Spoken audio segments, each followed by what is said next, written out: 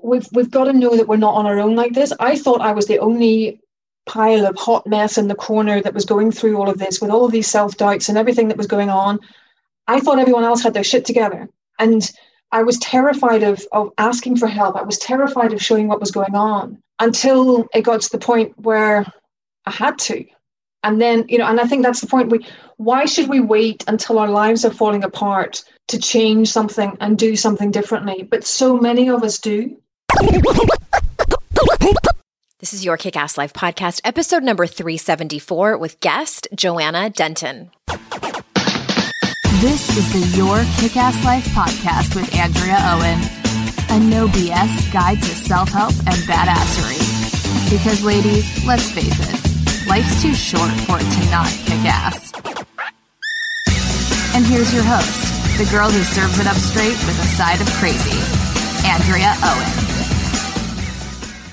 Hey there, ass kickers. Welcome to another episode of the podcast. I am so glad that you are here. I wanted to first say thank you to those of you who responded to the email I sent out asking for applications, for those of you who wanted to be coached for free here on the podcast. I know I haven't done one of those episodes in a minute, so I sent out that email to you and we had an overwhelming response. Thank you so much. We closed down applications temporarily so we could get through them all and choose a few of you to come on the show over the next few months. I'm really excited about that, but we will open applications back up. So if you missed that email, if you are not subscribed, super easy. You can go to yourkickasslife.com/free, enter your email, and you will get our emails about every week that we send out, so you won't miss that the next time.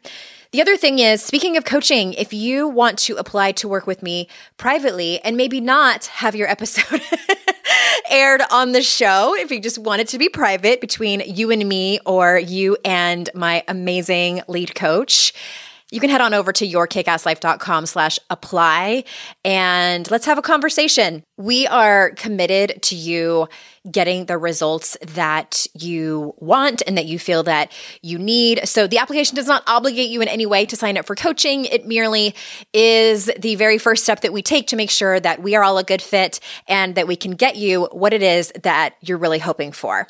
So again, that link is yourkickasslife.com/apply. All right. You know that I have talked to you probably many times about burnout. I took an 8-month break from Instagram last year. I just posted. So last week, I'm back on the gram if you follow me over there at Your Kick-Ass Life. And yeah, it was COVID, it was burnout, it was also book writing. I needed the least amount of distractions as possible. And I'll tell you what, it was a glorious break, but I missed communicating with everybody. And so I'm back on Instagram. I wanted to have an expert on to talk specifically about burnout. It is something that I think so many people struggle with, so many women struggle with, whether you are a stay-at-home mom, whether you work from home, whether you work outside of the home, whether you have children or you're child-free, in a relationship, single, it doesn't really matter. Burnout, I think, is a more prevalent thing than we actually think. So I have Joanna on today. For those of you that don't know her, let me tell you a little bit about her. Joanna is a 2-time TEDx speaker who has been a conference speaker for nearly 20 years, speaking on stages all around Europe as well as North America. She is a lawyer by training and was a tax consultant in Big Four accounting firms in both the UK and Luxembourg for 16 years. In 2014, after 2 burnouts in 5 years, Joanna decided to leave the tax world behind and change her life completely. Today, she's a speaking and executive coach for thought leaders, business executives, and entrepreneurs. Her mission in life is to break the silence around burnout at work and help her clients get back some headspace so they can get on and do what they love. She wrote A Different Truth to start a conversation about choices and help anyone who wants to take back control of their life by making different choices. So without further ado, here is Joanna. Joanna, thank you so much for being here. Well, thank you for having me. I'm delighted to be here.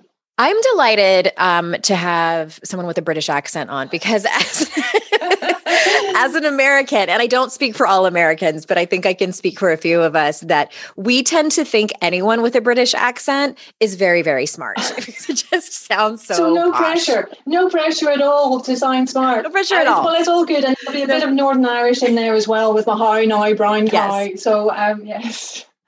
Yes, I can tell that it's a mix. And that's why I was asking you, where are you from and where are you living? And it's embarrassing to say every once in a while, I can't tell the difference between Australian, Irish, Scottish, or English. So sorry. Well, I mean, to be fair, I could probably tell a Texan, but I couldn't tell a Connecticut from Wisconsin. So I think, you're in good company. Do you know what I mean? It all sounds American, and sometimes even the Canadian I get mixed up as well. So, I think... I can see the similarities. Well, we're talking about a topic that is, I think, very relevant in not just being in a global pandemic, even before COVID happened, but especially now. And that is about burnout and about overwhelm. And I am no stranger to burnout. I've been candid about it here on the show and, what it actually looked like in my life, as well as how I tried to remedy it. So I want to start with just talking about, why is it so difficult, do you think, for leaders to talk about burnout, and what can we do to make that easier? Well, I think there are a few reasons why it's difficult for leaders to talk about it. And I mean, would it help maybe to give a little bit of my background as to my experience with burnout and why it was difficult for me to talk about it? Yeah, perfect. So, I studied law, did a couple of law degrees, started work in 1998 in international accounting firms. And by 2014, I was 16 years into this international career working in tax, and I was actually living in Luxembourg. And on the face of it, I was some definition of success. I was a go-to person for my clients, for my teams. I was speaking on stages all around Europe and in North America. But that definition of success, if you like, it hid a very different reality of working stupid long hours, feeling I could never ask for help, and my life was slowly falling apart. And by February 2014, I was bang in the middle of my second burnout in 5 years. I didn't want to wash, didn't want to eat, didn't want to get dressed, and I sure as hell didn't want to tell anyone what I was going through, because I thought that would be a sign of weakness. I thought that would... Well, I want to stop you for a second, Joanna. I want to stop you because I love that you're talking about what your symptoms look like. And on the show, we've been talking a little bit more about depression. And can you tell us before you continue with your story, because I want to hear the whole thing, but how can someone tell the difference, or do they need to have a professional help them, between depression and burnout? Or is there a lot of overlap? I think there's a certain amount of overlap. I mean, if we think about, so people first started talking about burnout back in the 70s, primarily around the medical professions. And for the next number of decades, there's been a lot of debate as to what is burnout. Is it an illness? Does it even exist? And it was only back in 2019, the World Health Organization defined burnout as a syndrome relating to chronic workplace stress that hasn't been properly managed. And it goes on to talk about three key elements. There's that element of energy depletion. There's a negativity and cynicism and distance from your work.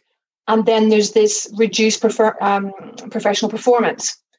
Now, what's interesting about that definition is, first of all, it's not defined as an illness. And secondly, within the whole context of it, what it suggests is it's not just related to the individual themselves, but also the environment and the situation that they're in. As compared to depression, which I understand is defined as an illness, I think there are certainly overlaps in some of the symptoms. And it's one of those things that I'm not a medical professional. And I think probably the advice that I would always give when I'm working with clients or talking to people who are going through these things is, these are the types of things that it looks like. These are the types of phases you go through. But to really get a proper diagnosis, it's probably best to be talking to a medical professional, because what might work for burnout, send someone away for a 2-week break. If someone is depressed and having suicidal thoughts, having a 2-week break from everybody else may not be the best thing for them. Mm-hmm. So Okay. I think they're kind of overlapping elements. Does that make sense? Yeah, completely. And my experience with it was similar to yours. And when I talked to my therapist about it and asked her, well, how do I know that this is burnout? And she said, untreated burnout will turn into depression. And my general practitioner confirmed that. So that's how I understood it. Sure. And I mean, it makes a lot of sense. I think it does. And I think one of the other things that's important about it is it's not from one day to the next. There's that kind of, I typically like to think of it as, different phases. You've got the honeymoon phase. You start this new job, this new project, this new responsibility. You're super excited about it. You want to show how good you are. Maybe you have a couple of, setbacks. And so you work even harder to prove your value. Then on the onset of stress, if you like, you can't focus as much. You're getting irritable, but it's everyday stress. You can have stressful days and then things change. But if it doesn't, that can then lead to that chronic state where it's, heightened of emotions. Maybe you're starting to tie up your value into the work. Maybe things are coming up for you, things that are going wrong. And instead of saying, oh, well, I'm exhausted and I need some help here, you're kind of immediately blaming it. Oh, my colleague is an asshole, or my boss doesn't understand me, or my team never do anything. And then if that's not handled, then you kind of come into this burnout, this feelings of isolation, of emptiness that maybe you're filling with alcohol or chocolate or spending money or those sort of things. And I think for me, that's incredibly interesting insofar as it suggests that we can intervene at an earlier date before someone crashes and burns. But that presupposes that you actually know what's going on. And to come back to that initial question, why is it difficult for leaders? I think there are a number of reasons. And one of them can be that you don't actually know that anything's amiss. You just think, you're working in corporate, you're working this fancy pants job and you've got lots of responsibility. It's normal that you're tired. Yeah. You chose. It kind of just comes with the territory. It comes with the territory. Well, you chose this job, Joe. Get on with it. That sort of thing. So yeah. So is that how you felt? So take us back to your story before I cut you off. Well, very much so. I think that, along the way, a number of things had kind of, the universe had been sending me a whole bunch of signs. I remember, for example, my 35th birthday, 5 a.m. on my 35th birthday, I'm just getting in from work. And because I've been working on... Wait, you mean you worked all the way until the middle of the early morning hours and then went home at 5 a.m.? On that particular birthday, absolutely. And, the things, because I was based in Luxembourg, but I worked a lot with West Coast clients. So for a long period of time during my career, I would work with my European clients, if you like, 9 to 5, but then at 5 o'clock, the West Coast wakes up. For certain projects, for a certain length of time, there would be maybe weeks or months that I would be working not to 5 o'clock every single morning, but there would be times I'd be going home at midnight. I'd be still maybe coming home and, I'd finish an email, pack up my stuff, come home, then open up my computer again and recheck the email. Are the semicolons in the right place? Are the bullet points aligned up? When you're so exhausted that actually, you think that matters. So for a very long time, I was working very long hours. And as I say, not to 5 o'clock every single morning, but 12, 14-hour days. And I remember getting home 5 a.m. I should have been sleeping, but instead I was on the phone to my ex-boyfriend, opening the present that my parents had sent me for my birthday. And I actually have it here up behind my desk. It was a signed picture of me and my sister from when I was 15. So 15 years old, my life ahead of me. And there I am at 5 a.m. on my 35th birthday, looking at that picture, thinking, 20 years later, the sum of my life is work. Mm-hmm. And there was this kind of, this realization of, I'm tired, I've had enough of this. And then straight away behind it, but this is normal. You don't have a choice, Joe. If you want to be professional, if you want to be dedicated, these are the hours you have to do. So the very next day, instead of having a rest, instead of doing whatever else, I went back to work, but I continued the same way. And that was back in 2007. And it took a couple of years before the first burnout. And along the way, that just, the panic attack started, the anxiety, the OCD. I went off for a month, came back after the first burnout, straight back into it the same way, didn't change a single thing. And 5 years later, I was back there again. And I think it was this story, one of the stories I was telling myself is, you don't have a choice. You're single, you've got 2 cats, but you don't have a family or anything like that. At least you've got this great job. And would it sound, well, I don't think it will sound weird.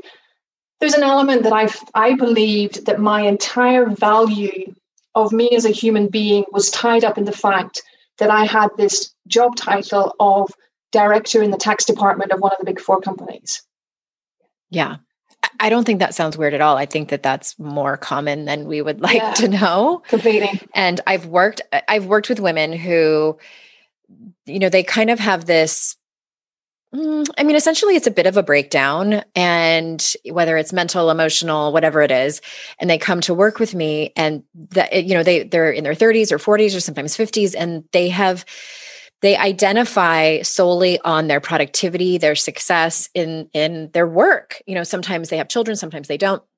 And, I've worked with clients too. I want to kind of point to something that you said that I think is so important, is that you were getting these signs from the universe, it's kind of tapping you on the shoulder and telling you that something was wrong, and you ignored some of them. And then you got that big one in form of that gift. But I'm thinking of one client I had, 5 or 6 years ago, and she was a single mom, and she was climbing the ladder at her corporate job, making a lot of money and having a lot of success financially, in this job.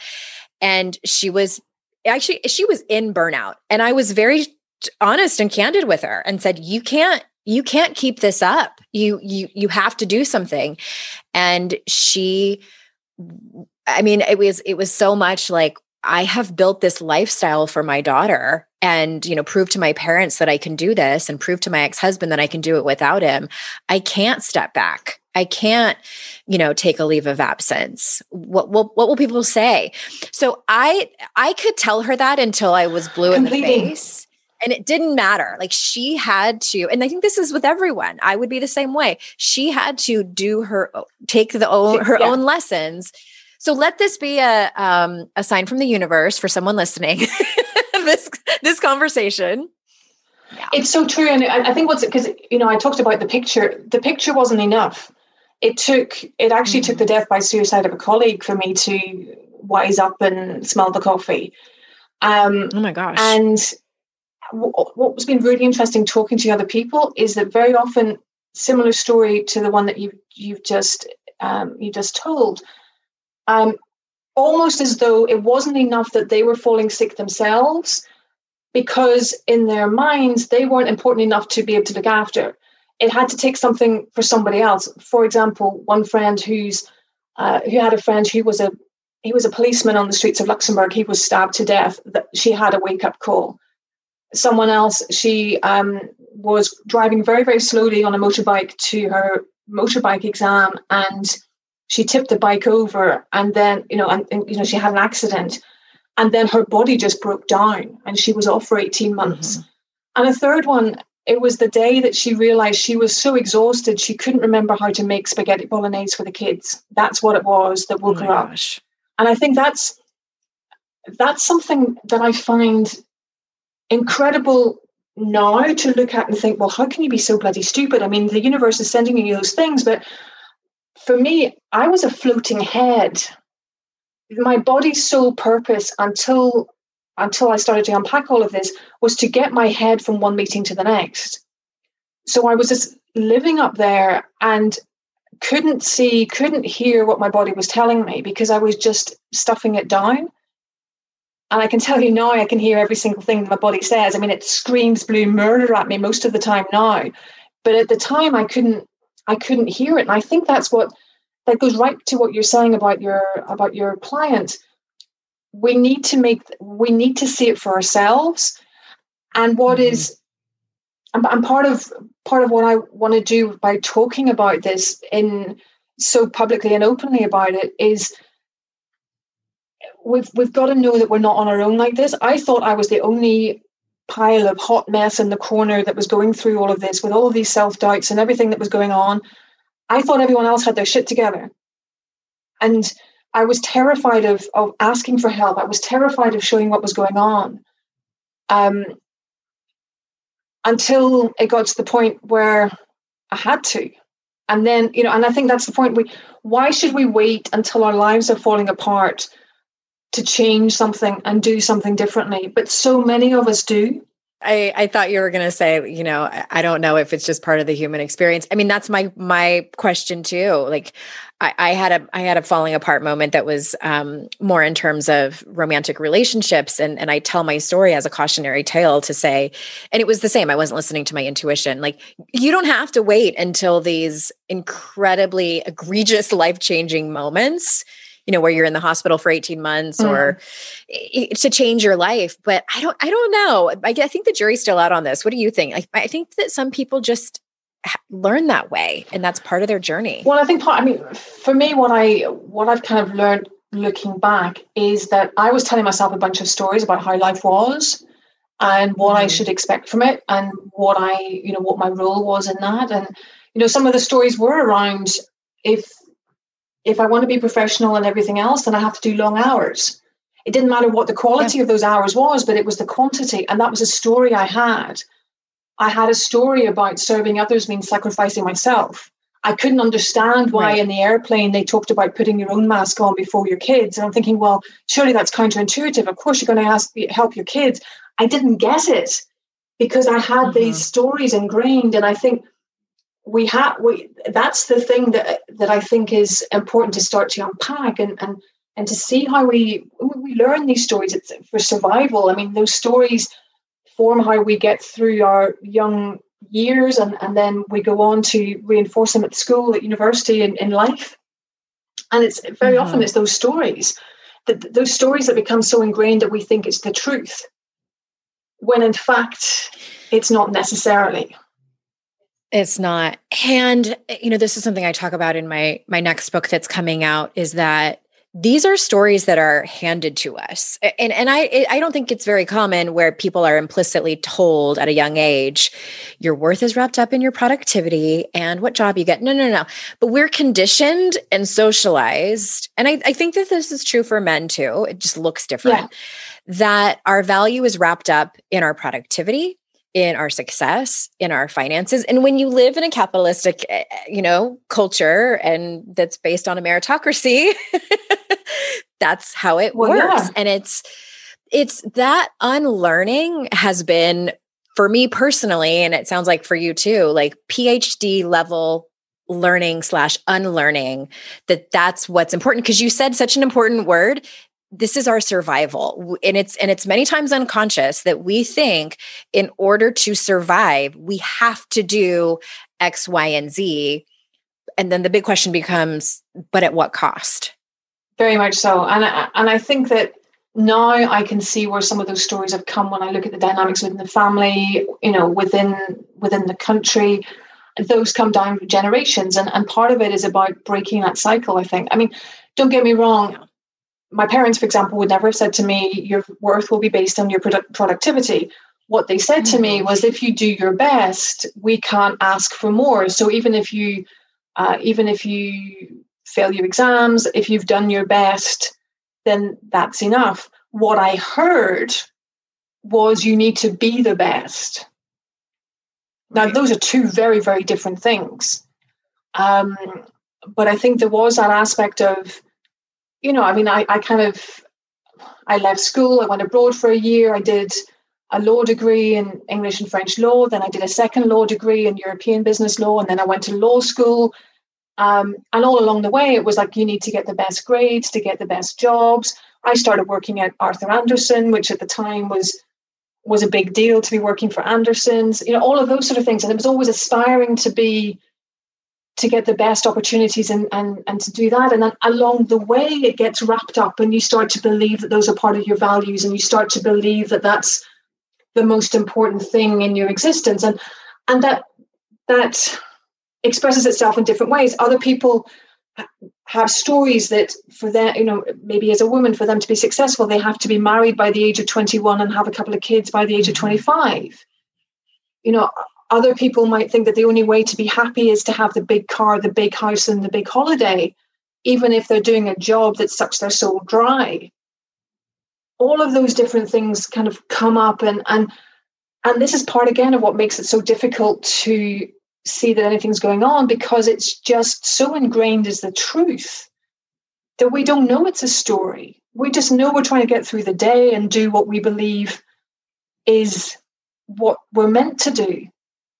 And I think part of it becomes kind of becoming aware of the fact that those are stories and noticing them, and then giving yourself a break, because, I got through 40 odd years before I started seeing that these were stories. And, part of it was having a bit of self-compassion and not beating myself up about it. And when you can start to notice them, then you can start to challenge and maybe change them. But if you don't even know they're there in the first place, you're a bit stymied, really. I'm interrupting this conversation to bring you a few words from one of our sponsors. One thing I've been focusing on a lot over the last couple of years is how to unload some of the mental labor it takes just to be an adult who eats. Deciding on meals, making a shopping list, doing the shopping, prepping the food, and then cooking are several things I needed help with. So my husband Jason and I turned to Green Chef. Green Chef is the first USDA certified organic meal kit company. Enjoy clean ingredients you can trust, seasonally sourced for peak freshness. My new favorite of theirs is their Thai sweet chili chicken thighs. I love to just say that. Thai sweet chili chicken thighs. Green Chef is the most sustainable meal kit, offsetting 100% of its direct carbon emissions and plastic packaging in every box, so you can feel great about what you're eating as well as how it got to your table. Green Chef is the #1 meal kit for eating well, so go to greenchef.com/kickass90 and use code kickass90 to get $90 off, including free shipping. That's greenchef.com/kickass90. Use code kickass90 to get $90 off, including free shipping. And thank you for supporting our sponsors, because that in turn supports this show. Personally, I love a good, beautiful, classic jewelry design. That's why I'm currently obsessed with Ana Luisa's gorgeous pieces. I recently ordered their gold double hoop earrings, and I wear them every day. So a few of the many reasons I love their jewelry: they have exceptional quality, long-lasting pieces crafted with care from the best metals. And if you have sensitive skin and ears like me, you'll appreciate that. They offer a 365-day warranty to replace or refund any piece that doesn't meet your expectations. They have fair prices, jewelry starting at just $39, and they're carbon neutral. They offset 100% of their carbon emissions, starting with the sourcing of their raw materials all the way to the disposal of their pieces. Go to analuisa.com/kickass. That's ANALUISA.com/kickass. Treat yourself and your loved ones with a unique gift and use my code KICKASS to get 10% off. I absolutely recommend them. They are a great brand making beautiful, sustainable jewelry. So go check out analuisa.com/kickass and make sure you use code KICKASS to get 10% off your entire purchase. And thank you for supporting our sponsors, because that in turn supports this show. And now back to the conversation. I'm curious to kind of jump fast forward. How has your life improved as a result of your burnouts? There've been a lot of realizations as to what I was doing. So I went through the second burnout in 2014, decided, Peter's death, and realizing that he felt he couldn't ask for help. And I was sitting there thinking I couldn't ask for help. That spurred me to pick up the phone and ask for help. So I was able to unpack a lot of these. So I left tax back in 2014, about 6 months after I had gone through this. And I started working as a coach, first in-house, and then I left to set up my own business. So in a lot of ways, being able to get out of that environment, the burnout really, it gave me a fire up my ass to leave tax and do something completely different. Tax wasn't the be-all and end-all of life. And I know that's a controversial statement, but I'll put it out there anyway. There is more to life than tax. And that's blasphemy, Joanna. My goodness me. Thankfully, I'm over here in Belfast, and my former colleagues can't hear me. But I think it was about, deciding what was important in my life again, and realizing that it was more about the relationships. It was no longer about being validated by what everybody else thought. My initial, my definition of a kick-ass life then, before the burnouts, was whatever everybody else tells me it is. If I'm doing a good job, they'll tell me I'm doing a good job. Okay, that must mean I've got a kick-ass life. What I've learned is that it's up to me to define that myself. That's now defined by having an impact, by being close to my friends and family and having those relationships. It's defined about, making a difference and talking about burnout and mental health so that other people don't have to go through this the way that you and I went through it. And I think in that respect, I'm a lot more chilled out. I've realized just how scared I was of everything in the past, riddled with all of these self-doubts and second guessing myself. And because I refused to admit that I was scared, because if I admitted that I was scared, then that meant that I was weak, I would squash down all of this fear. And I would squash down all of the frustrations I had about being a woman in a very male-dominated area, and squash all of those emotions down, thinking, oh, well, if I squash it down, I don't see you, you don't exist. Hell no. That started, as you can imagine, started leaking out everywhere into the OCD, the panic attacks. I had checklists to leave the apartment. I would video the floor. This is going to sound bonkers. If I was working late at the office and I would leave my office to go down into the car park, I would video the floor from my office all the way along the corridor, out onto the landing, into the lift, down the 4 flights of stairs, out of the lift in the car park, all the way to my car, so I could watch it back and confirm that I hadn't dropped anything. And then I would proceed to drive around the car park for 10 minutes to double check I hadn't left anything on the floor before I would take my courage in 2 hands to leave the car park. This sort of thing, which is just, it was because of the fatigue. It was because of the, all of this fear that I wasn't expressing and I wasn't naming, that was kind of seeping out like that. But of course, as far as everyone else was concerned, I had my shit together. I knew what I was doing. I was top of my game, blah, blah, blah, blah. And I wasn't letting any of them see behind that. So now I let people see that. Or at least I admit to myself, I'm nervous about this thing that's coming up. I'm worrying about that thing, but that's just because I give a shit about it. But I'm not going to let that worry and fear manage me. Do you know what I mean? Yeah. So I think in that respect, part of the human experience. I think in that respect, my life is better because I can name the fear and do something about it rather than squash it and have it come and beat the crap out of me when I'm not looking. Yeah, and take over your life in other ways, and have you try to manage that fear by videotaping, your path. And absolutely, I really appreciate you talking about the nuanced symptoms, because I'm a true believer that our brains and our bodies are always trying to take care of us. And when you fall into a place like that, where you're hurting, that's what our brains and our bodies do, tell you that the path that you need to get comfort is to videotape your entire path to make sure you didn't, like in a strange way, that sounds reasonable. No, absolutely. As someone, we were talking to someone who, has OCD tendencies, has had panic disorder. Like I understand, in other words. Yeah. I understand. I've been in that place where that sounds reasonable.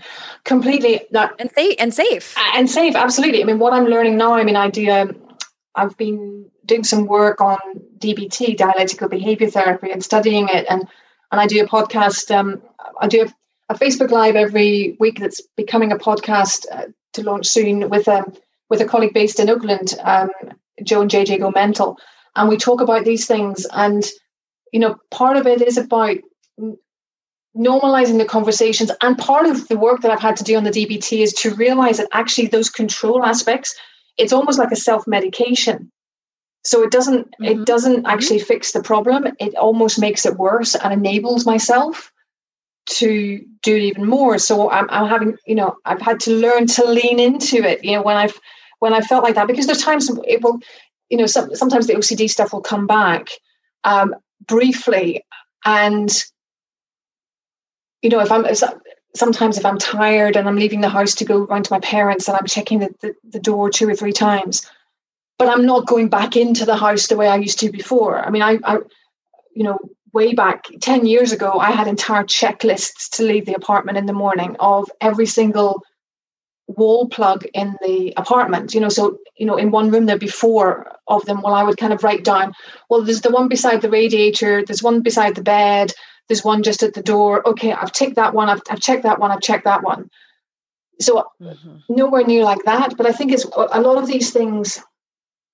One of the other things that I've learned is that I believe that as soon as I knew about this stuff, like I learned about the inner critic when I read Tara Moore, Playing Big.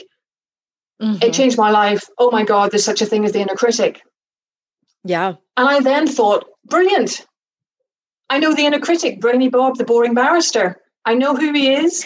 I know what he's there for. Fantastic. He's going to go away now. I will never see him again. Bullshit. I think when you start... Sorry, Joanne. Yeah.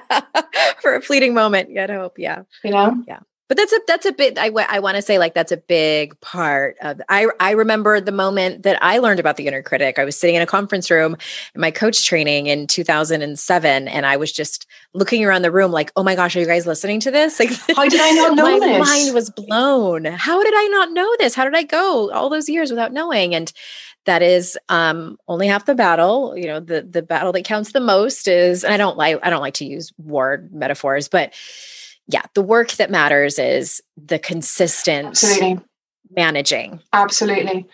Same thing with Brené Brown. I remember very clearly in a training room, in a hotel, in a forest in Luxembourg, the facilitator puts on Brené Brown's vulnerability TED Talk. And I'm there thinking, it's only taken me 42 years for someone to tell me I don't need to be perfect. I mean, what the fuck is that? Yeah. Excuse my French. Yeah, I want to put that TED Talk in the show notes, as well as that Facebook Live that you're doing with your colleague. And I want to ask you about your book, and it's called The Different Truth. Yeah. So I'm curious where that title came from. Well, A Different Truth it's this kind of idea of, all of these stories we tell ourselves that become so ingrained that it becomes the truth. And the book is about a leap of faith that perhaps is a different truth out there. So the subtitle is Reject the Stories That Are Killing Your Career and Start to Make Choices That Are Better for You. So it's really around 5 core areas about stories, about places that we might have stories. For example, first one is about thrive. So it's the stories we tell ourselves about how we have to put everyone else first and we don't look after ourselves. Self-care is for lazy, unprofessional Californian hippies. I mean, that sort of story. What can I say?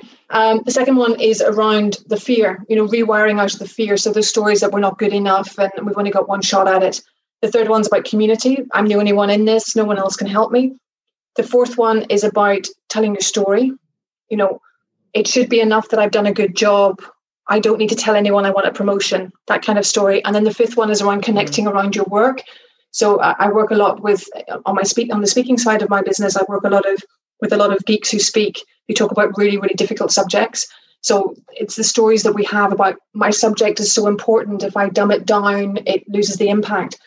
So it's really about saying, here are some examples of stories that we tell ourselves in our career, in our lives.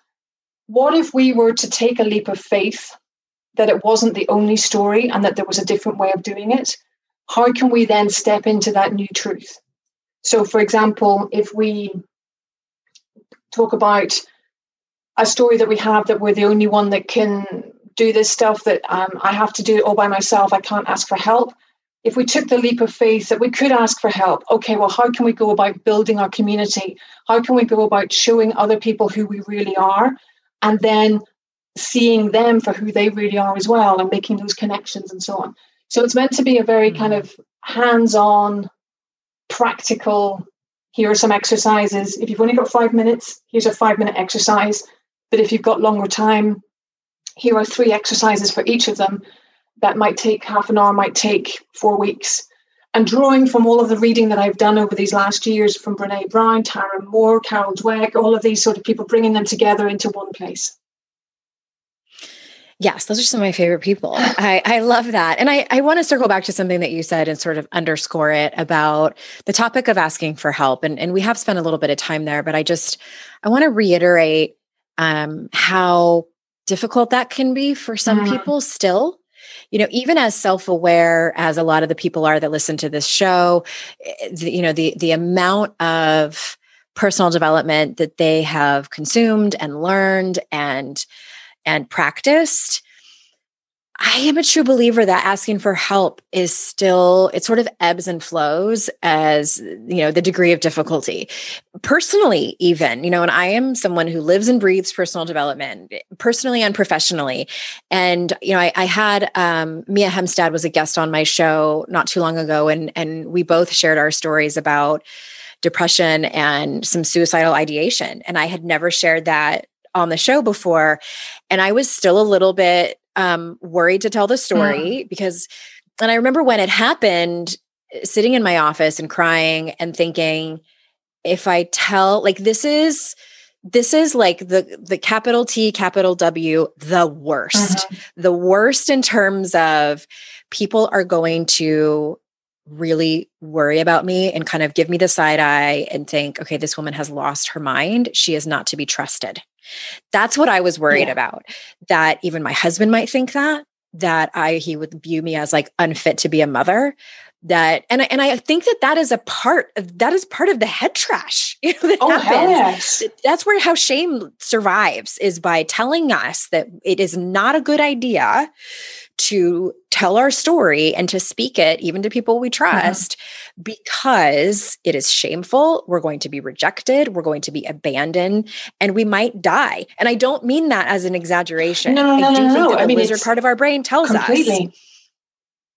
Oh, hell yeah. It was really scary. And I did it. The first person I broke down to and told is I FaceTimed my best friend. She knew it was an emergency, because if we call or FaceTime each other, it's like, you better pick up the phone. When it's not a text. And I just word vomited everything. And I'm so glad that I did. And I do think that accelerated my getting help, as well as feeling better and getting better. Oh, hell yeah. I mean, oh my God, yeah. And it's so, again, the burnouts, that was the thing for me. I'm the one that people come to for help. I'm not the one that goes to anybody else for help.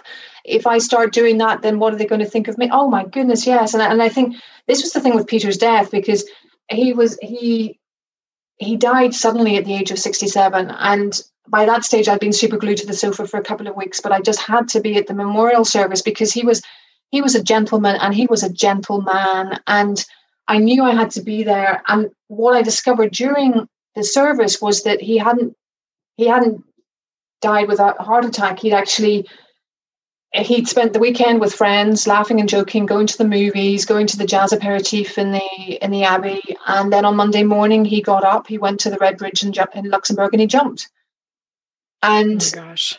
What really, really struck me was his friends, doing the eulogies, talking about the black dog, talking about the depression that he'd had for so long, but also saying, if he had told us, we'd have been there. But he didn't tell us. And I think, I haven't been in Peter's head, but what I understood from that is he believed that he couldn't ask for help, that no matter how close these friends were, no matter how long he had known them, he felt that he couldn't ask them for help. And as I came out of the memorial service, got back in the car, sitting outside the cemetery, the tears came, because this was a mirror on my life. Now, I've never had suicidal thoughts, but the mirror on my life was this thought that I couldn't ask for help, and this pain at the very thought of it. And I remember having to take my courage in two hands and pick up the phone. And I've never said this in public before, but the first person I rang said, well, that's why I don't approve of anybody who commits suicide. They're selfish and I'm busy. So I had to pick up the phone a second time. And to be fair, I caught him on a bad day. I think it triggered a lot of things because a friend and colleague of his had committed suicide, and so he was triggered for a number of reasons. But I then spoke to a second person who basically said, "I'm here," and I went round to her place when her toddler got out of nursery. We picked him up, and then she came to my house just so that I didn't have to sleep in the apartment by myself. And that's when it started. And that's when my friends, they put down their hands and they pulled me back up from the bottom of this hole. And that changed everything. That changed everything. Speaking the words. And I think, as you say, part of the whole thing around shame is that it becomes even more so because we don't mention its name. When we do mention its name and it sees the light, then we can handle it so much better. But I do honestly believe that it doesn't matter how many books that we read. It's very good. You've got to ask for help. People are going to be there. Just reach out and be vulnerable. When you're in that mindset, it's shit scary. And it's all very well so-and-so over there in wherever they are in their research labs writing about vulnerability and whatever else. They have no idea what my life is like. But I think we've got to make the decision for ourselves to reach out. And sometimes it just takes those 5 seconds of courage. Just those 5 seconds of courage to pick up the phone and trust that someone will be there. And that's why, in my TEDx talks and in the book, I don't talk about that first phone call, because in some ways that's okay. The important thing is I had the second phone call and she picked up the phone and she was there. And I think that's the point. They are there. The people that really care for us and see us, they're there.